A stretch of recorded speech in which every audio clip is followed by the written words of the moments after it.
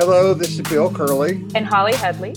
And welcome to the podcast In Between, which is an educational offering of St. Paul's United Methodist Church and Ordinary Life.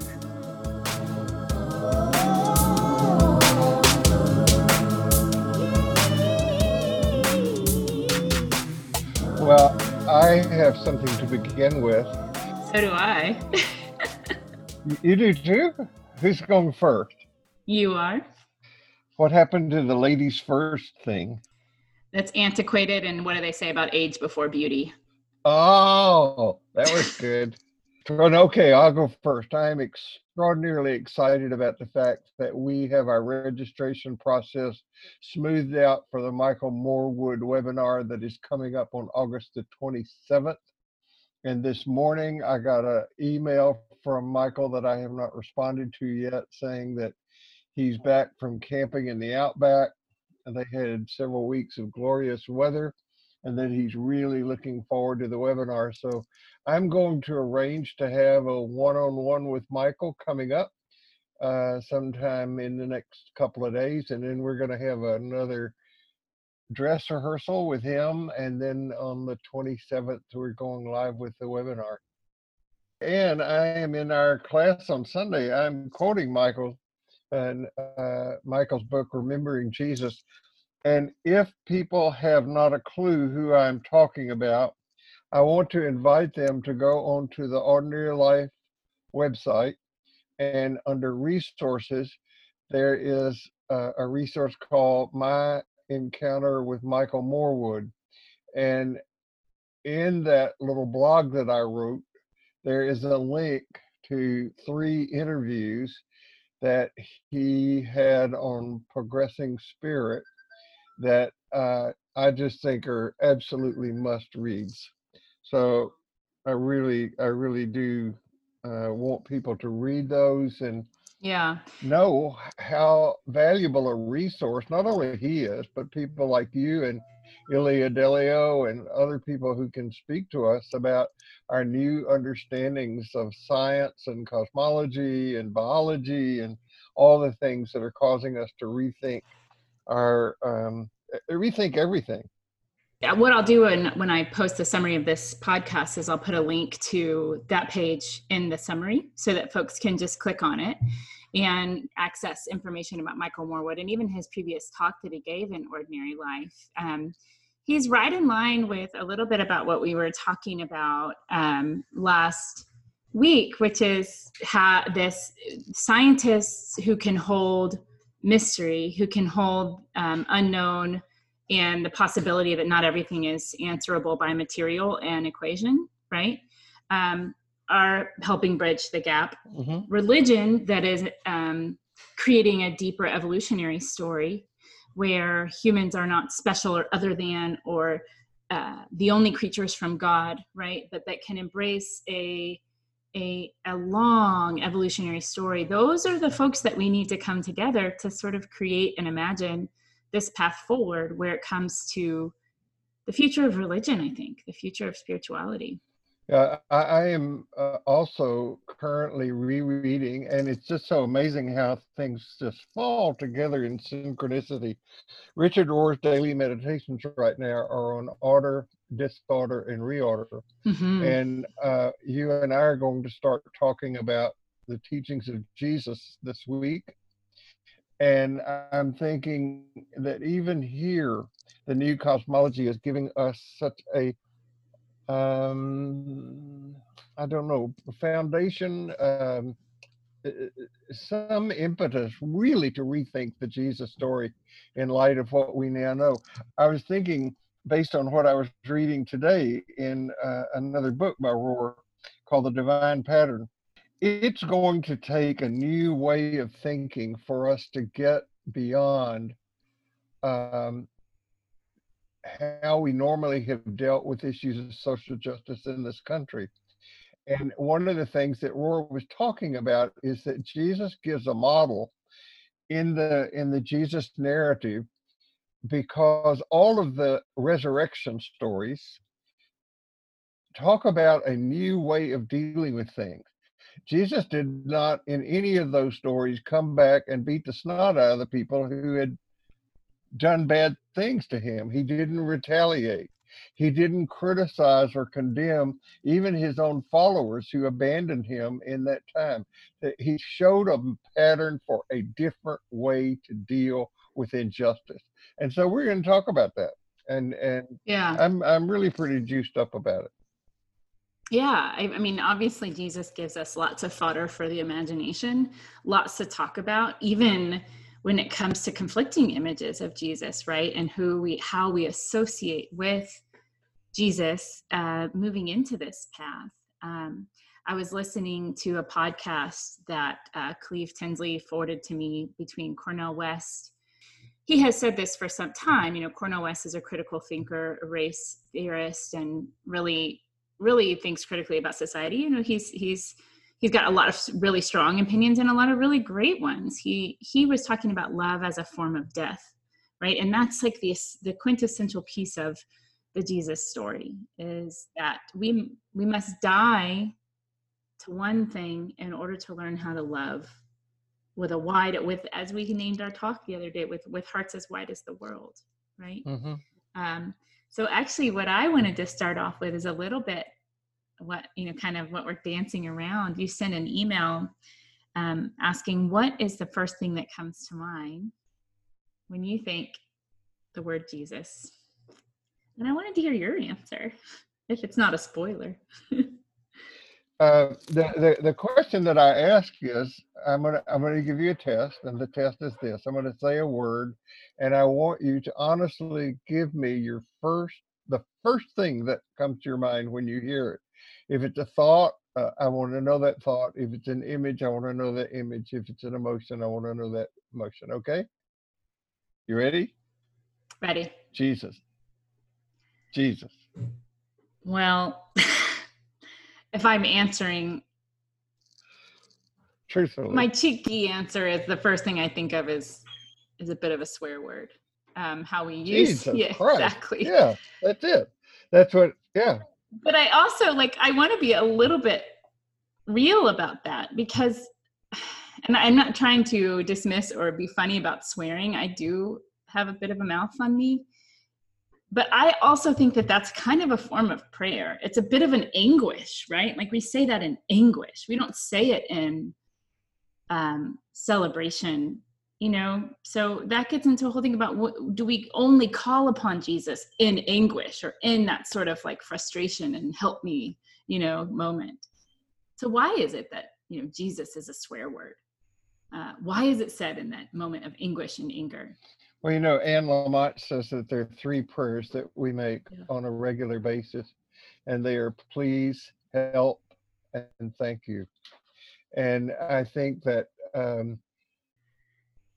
the Jesus Christ as a swear word has been for centuries used to express disgust and displeasure and anger and upset.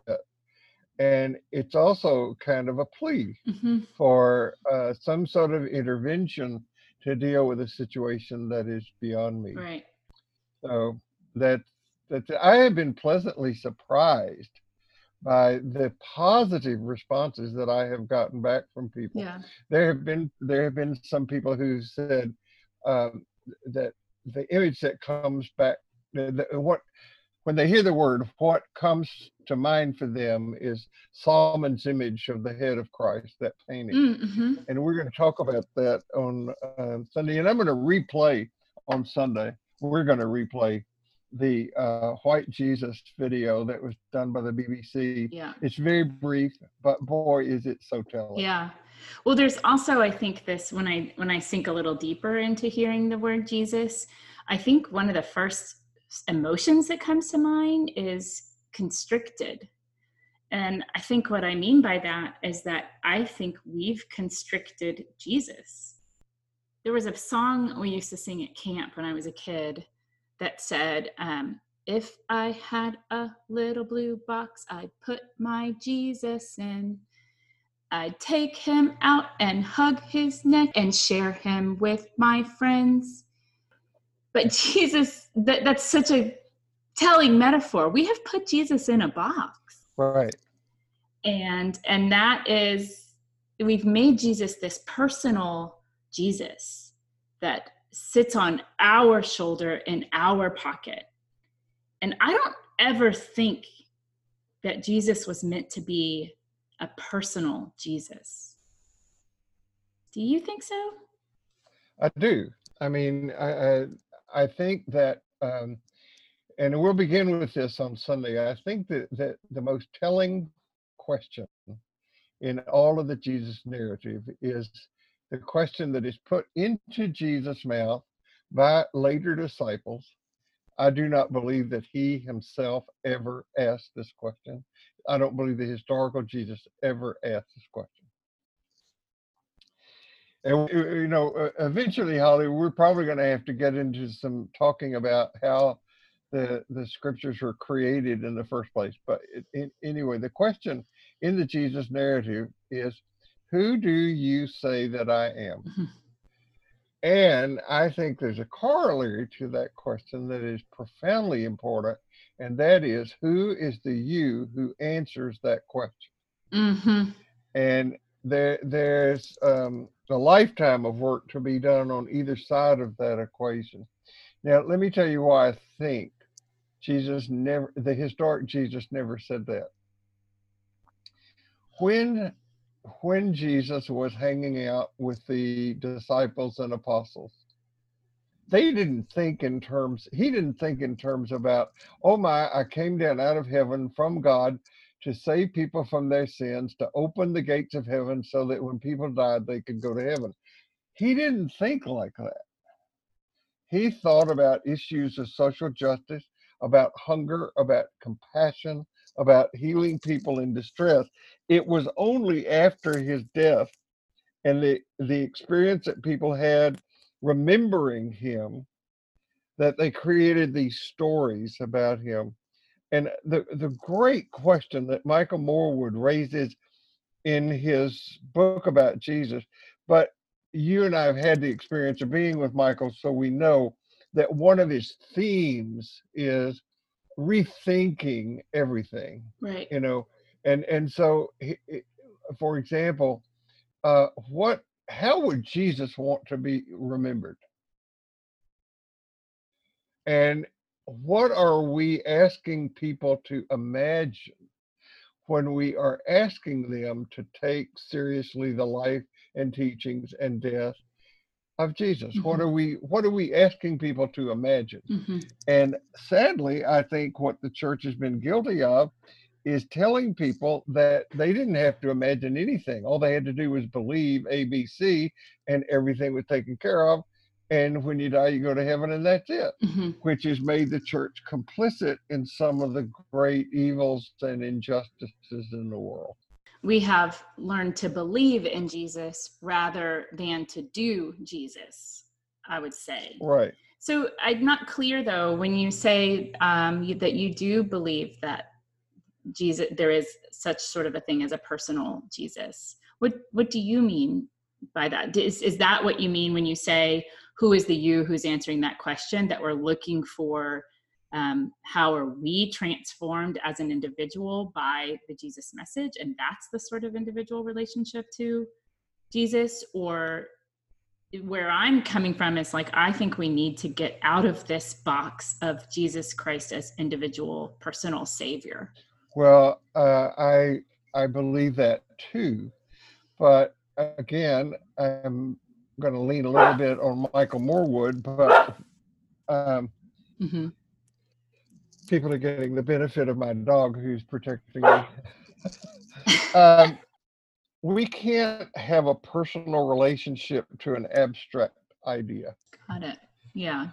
And so Morwood and my spiritual director, for example, would talk about relating to Jesus as a companion, as somebody who can travel along with us. I know this is a creative imagination exercise, but somebody who understands and travels along with us, showing us a way to be. Right.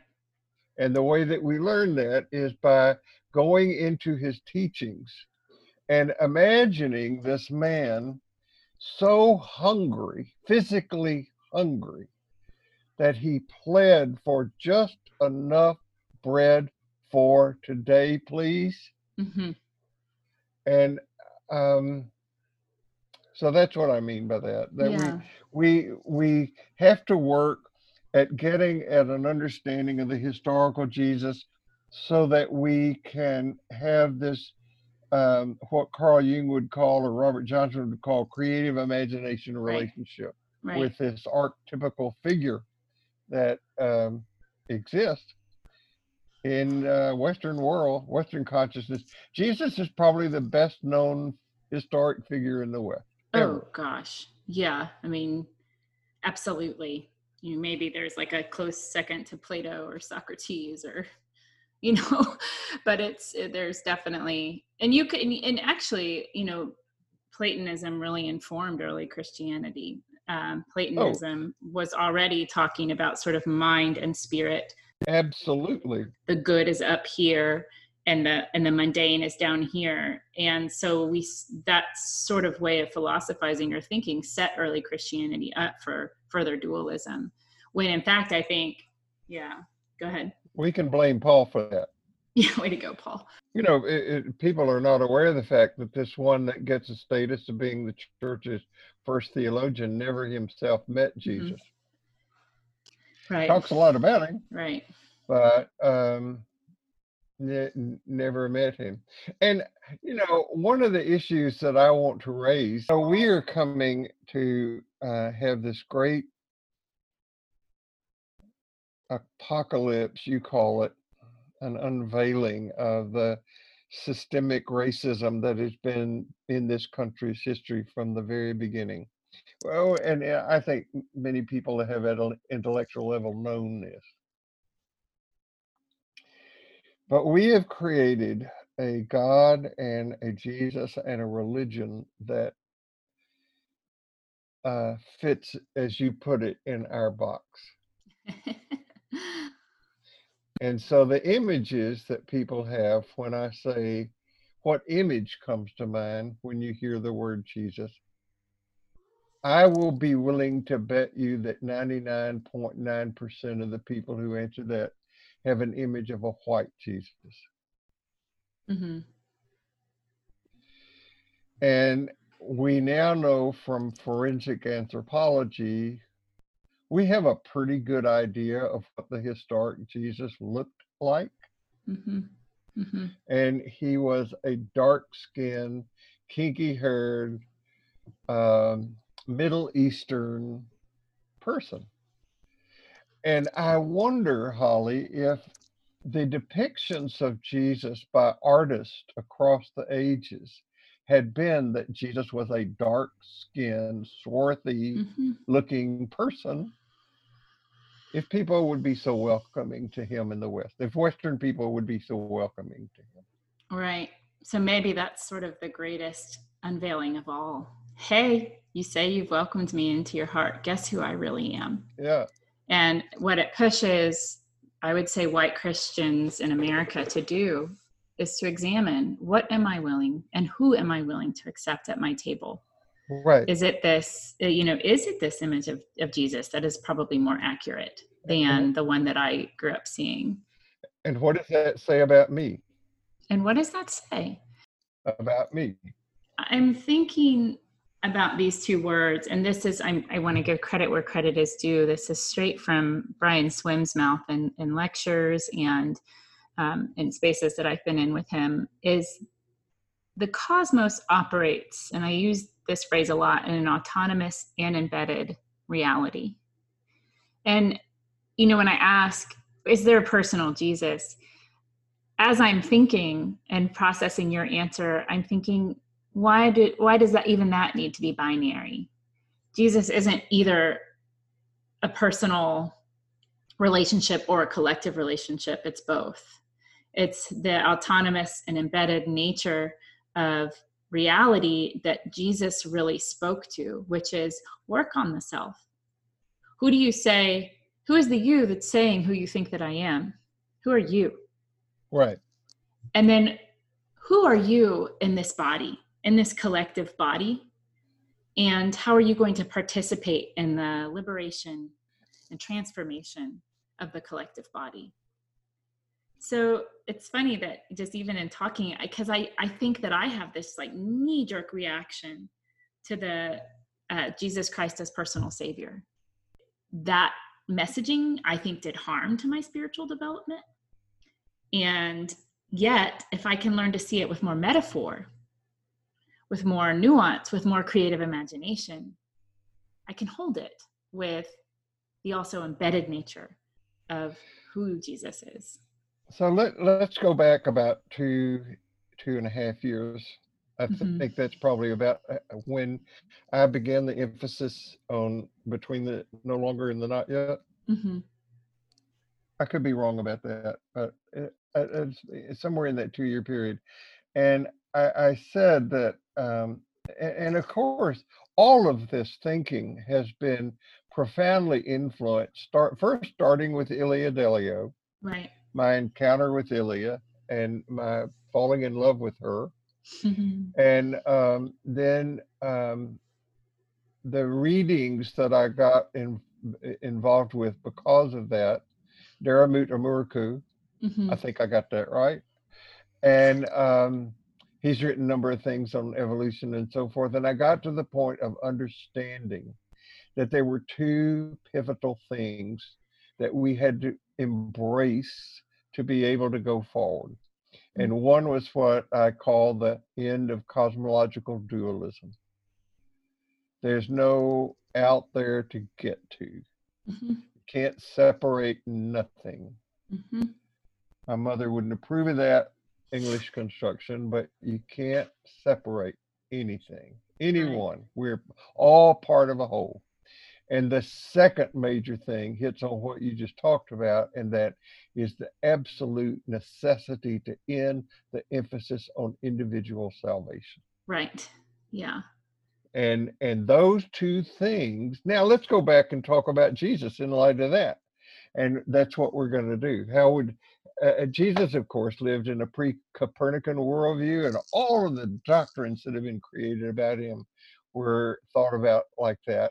So people who have embraced and tried to follow Christian teachings in the West have inherited this cosmological dualism and individual salvation.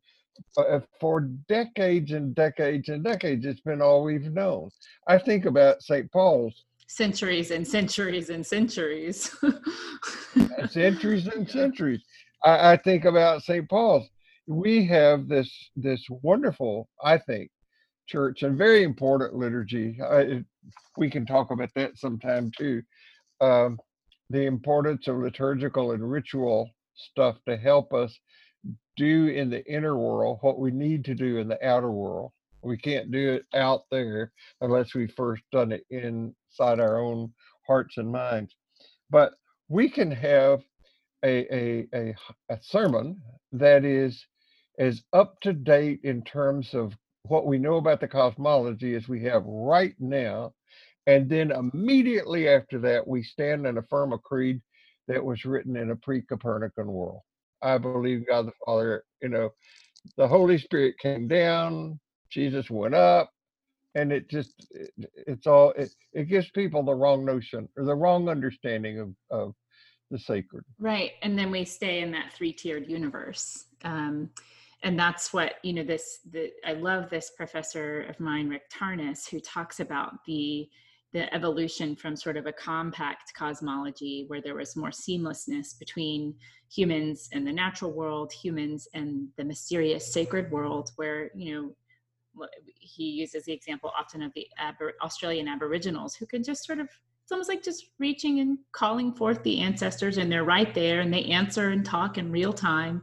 They hear the voices of nature, they hear the voices of animals, and those inform their sort of patterns in a daily way, right?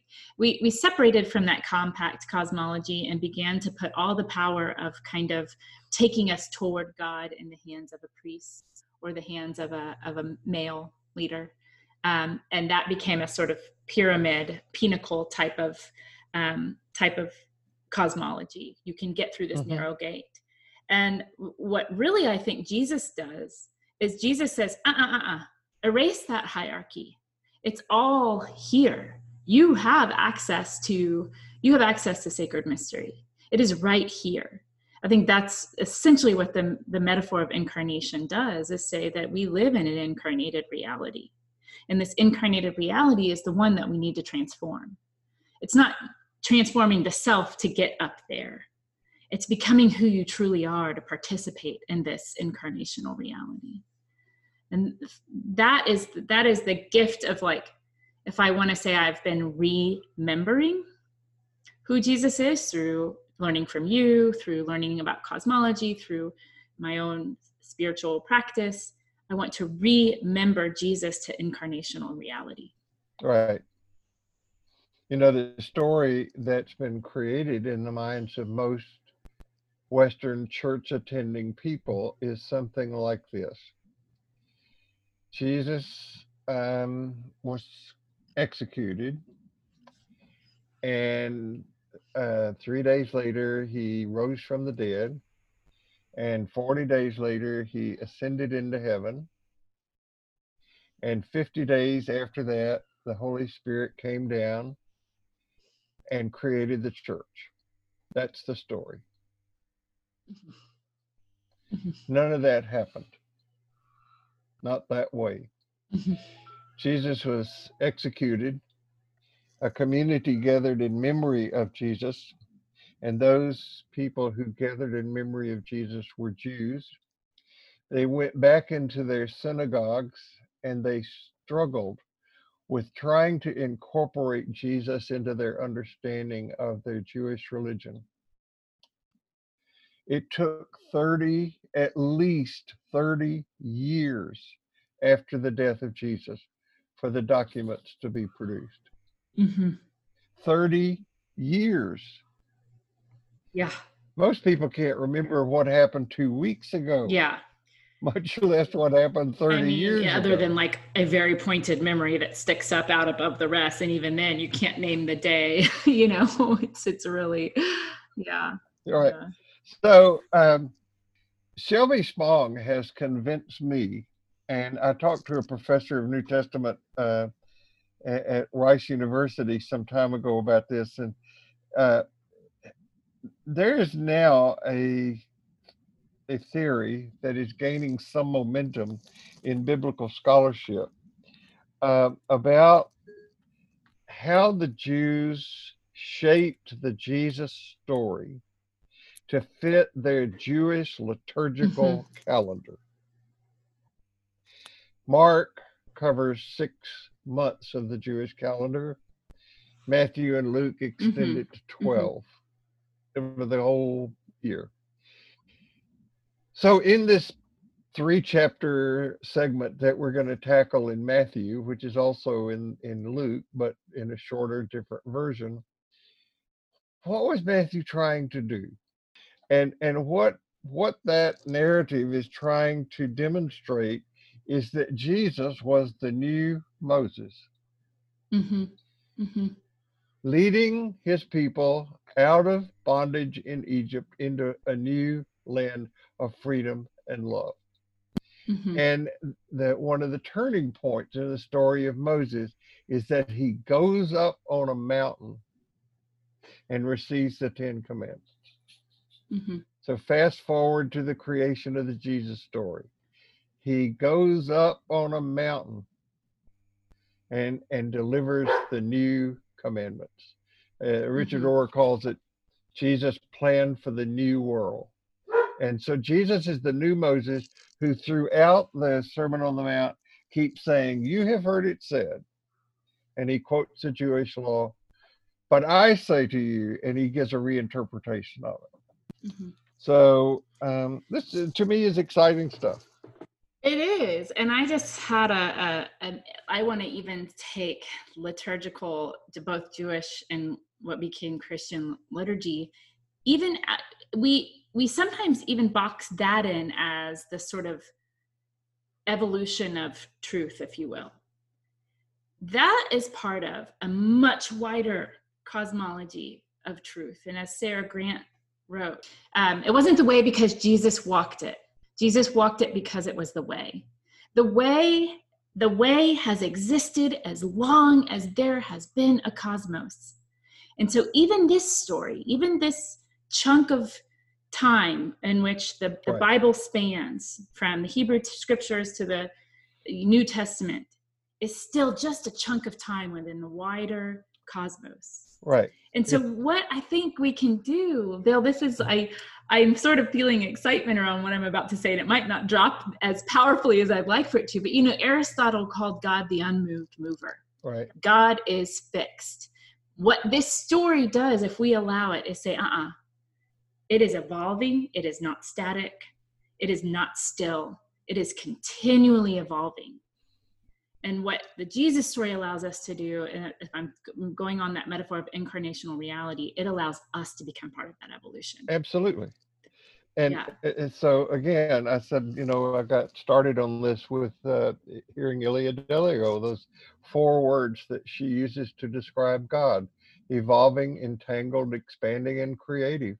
And I want to be clear that we're talking about just one mythic strand. Right. Here, when we talk about the Judeo-Christian tradition. That's right. There are other very valid mythological ways of understanding how to be in the cosmos. We just happen to speak this one. That's right. This is the language we grew up speaking, kind of. Yeah. And you framed that so well for us who have been attendees of Ordinary Life over the years. I think this is a moment, to honor that and give gratitude for the expansiveness that you've created in that little room. Yeah. That our minds have been able to go beyond that and have been able to embrace a story that is so much bigger, more energetic, not static, that is still evolving, that is still expanding. And I think this is that when I think about sort of philosophers of religion, that those who see religion as an expansive practice, not as necessarily a dead practice, or as, not the opium of the masses, is of course one perspective, but the other perspective, and this is a more mystical tradition, is that removing religion from the out there, and again, I keep going back to this, the incarnational reality of spirit and evolution. And that is, to me, the most powerful thing about where we are with sort of modern consciousness and modern tools to learn about the cosmos, is that our consciousness is in the process of expanding right now based on what we're learning, what we know is out there beyond this planet, and how that interacts with us, So I don't want what I'm about to say sound self-serving in any way. But it's an anecdote about how I think we evolve and change. I have mentioned many times over the years that it is not uncommon for me to have someone come up to me after class. We don't do this anymore because we don't gather. Yeah. And say something like, do they know what you're teaching here? Mm-hmm. Or you couldn't teach this in my church. Yeah. Which is so sad to me. And I wonder, why that is. Mm-hmm. Anyway. Yeah. Yesterday, I got interviewed by a young man who's doing some research of his own on religious education and curriculum. Cool. And he asked me, he said, how did you come to be so very open about things? And the thing that popped in my mind was, I had a personal relationship with a Black woman when I was 4 years old that changed my life. I mean, I fell in love with someone that the South told me I couldn't fall in love with. Yeah. And that woman was kind of a surrogate mother to me. And I grew up knowing, what they're telling me about race is not the truth. Right. And that led me to question everything. Yeah, it's interesting that we can both sort of point to formative moments like that. Mine is very different, but it is whatever it is, and this goes back to the little song, it took us out of our box. Yeah. Whatever that is that made us question the reality that was presented to us, took us out of the box and let us see a different reality. And I don't know why some become curious about that reality and some become fearful about that another reality. That's what I'd love to get to the heart of, is what is it in our lives, in our personality structures, in our own trauma, and in our own grief and pain that does not allow us to see that the box doesn't help, right? But the box just keeps us only in the autonomous reality as opposed to in the embedded reality. And I don't have an answer for why it almost seems to be divided like in half, why some are fearful of opening the box and some are not. I don't have an answer for that either. I've heard various things. Richard Rohr says that he thinks it's because the predominant personality in the West on the Enneagram is a 6, which is a fearful personality. And, Mm-hmm.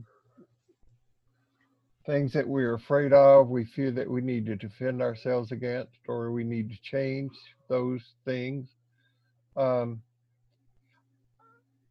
Probably the most frequent phrase in the entire Jewish Christian collection of writings is fear not, do not be afraid. And as we get deeper into the Sermon on the Mount, you're going to find Jesus saying it over and over. What are you frightened about? What are you scared of? Don't you have faith? Don't you trust? Yeah. And do you think that being afraid does anything for you? Does it make you taller? Can it change the color of your hair? And I mean, he's pretty well got it nailed. And if there's no need to fear. Yeah. So I'm a 6 on the Enneagram. I'm a counterphobic 6 on the Enneagram, which, as I understand my own personality, means that I experience a fear, and instead of running away, I dive into it and go, what is this about? And so, and I remember once you saying that this journey of investigating God, of knowing self, of investigating sacred mystery, that it is safe, that you will be kept safe. And that's where I think my 6ness shows up. I'm like, I don't think it's safe, because I think safe I associate with status quo. Safe that is associated with kind of, you can stay in your box and you can still grow. I actually think that this journey of transformation is not safe. It's wild and adventurous and full of grief at times. Letting something about what you believe to be true die so that you can lean into something new, lean into something else. And when I think about that, there's nothing safe about that. But you will be held. Something that you said made me have a memory of a book that was written back in the 60s or 70s by a colleague of mine. It's called The Taste of New Wine. Mm-hmm. And it's built on that story of Jesus where he says, you don't put new wine into old wineskin. Mm-hmm. And there's something about this Jesus and his teachings that is heady, mind-altering stuff. Mm-hmm. And it also causes a celebration, and it causes new things to come into being. And that can make people anxious, I suppose. Yeah. Yeah.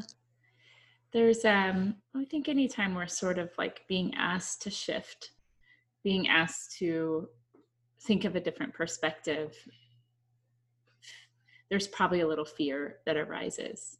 When I was thinking about what we are going to talk about this Sunday, and I have been thinking about Jesus from the lens of transformer and liberator. And transformation doesn't mean to me changing who you are, but creating space to become who you are meant to be. Right. So we go back to when we ask the question, who do you say that I am? You cannot answer that without also wrestling with the corollary. Who is the you who answers that question? And the answer keeps changing, right? Yeah. Of course, that's what I was going to say, is like when I would have answered that question very differently when I was 12 Sure. to when I was in my early 20s. I was ready to just be like, I don't want to be a Christian. I don't want to be part of a church. I don't want to be, my experience up to that point had been narrow. And then of course, when I started reading other narratives and learning from you and being engaged in a different way, I could go, oh, this narrative isn't actually meant to be restrictive. This narrative is meant to be expansive. And I'm grateful for that. I'm just grateful that because it is really hard to let go of. Let's say if we were told when we were 18 that we could no longer speak English, it just wasn't the language that we could speak. We had to learn a new language. It doesn't matter which one, but you could no longer speak English. It's the same way when you grow up with a certain belief, right? If you run into a place where that belief doesn't work for you, it feels like you want to reject it. It's like saying, well, you can't speak this language anymore. And then we find, well, maybe we're a little more fluent in a new language than we think we are. So in a way, it's like just learning how to speak a new language about Jesus than the one that the dominant Western Christian narrative, white Western Christian narrative taught. I imagine that there are other folks, people of color, Black churches, who maybe didn't have the white Jesus narrative, Mm-hmm. who had the liberator Jesus narrative. Right. Yeah. Right. What most of us have grown up with is what one person calls white American male folk religion. Yeah. Yeah. And all of those descriptors restrict the understanding of Jesus quite dramatically. Yeah. So I found a poem that is by David White that I would love to read, that I think is kind of an invitation in thinking about who is Jesus. It's called Easter Blessing, and it was written for John O'Donohue. They were apparently dear friends. The blessing of the morning light to you. May it find you even in your invisible appearances. May you be seen to have risen from some other place you know and have known in the darkness, and that carries all you need. May you see what is hidden in you as a place of hospitality and shadowed shelter. May that hidden darkness be your gift to give. May you hold that shadow to the light, and the silence of that shelter to the word of the light. May you join all of your previous disappearances with this new appearance, this new morning, this being seen again, new and newly alive. Wow, that's beautiful. That is what I'd like to think when I first hear the word Jesus. Becoming new and newly alive. Mm-hmm. By the way, I don't want to get off of this podcast without doing two things. Okay. One is acknowledging that yesterday was a truly historic day in American political culture. Yes. Where an African American Asian female was selected to be vice president candidate along with Joe Biden. Regardless of your political persuasions, that's a monumental moment. Yeah. Did you think that just 100 years ago we had this cultural belief that women shouldn't vote? Yep. That's quite a shift. Yeah. We still have a long way to go, but that's quite a shift. And also, before we get off today, I just want to remind people again, go on the Ordinary Life website, go under events, find the More Wood link to register for this upcoming webinar, which is 2 weeks from now. Just 2 weeks from now. Yeah, I'll post it in the summary just to make sure people can, click on it easily. And so let me ask you a question. if somebody registers, they're going to get a link back from the platform that we're using, which is Zoom webinar program. They have to hang on to that email, right? Yes, put it in your calendar. Yeah. And we've fixed all the glitches. So if you've registered and didn't have a Zoom account, you can now register regardless of whether you have a Zoom account. No difficulty whatsoever. Right. Been tested out. Yeah. So here we are. I'm excited we for are. that. And thanks for this conversation. It always helps get me thinking about what we're going to talk And in 2 weeks, our guest is going to be Dr. Jeff McDonald. Yeah, senior pastor of St. Paul's, and I'll really he look can forward catch to us that. up on what's going on with the United Methodist. And when he accepted the invitation to be here, I told him to get prepared, because when we were on the air, I was going to ask him for a raise. All right. All right. Love you, Holly. I'm glad we do this. You too. Thanks, Bye-bye. Bill. Bye.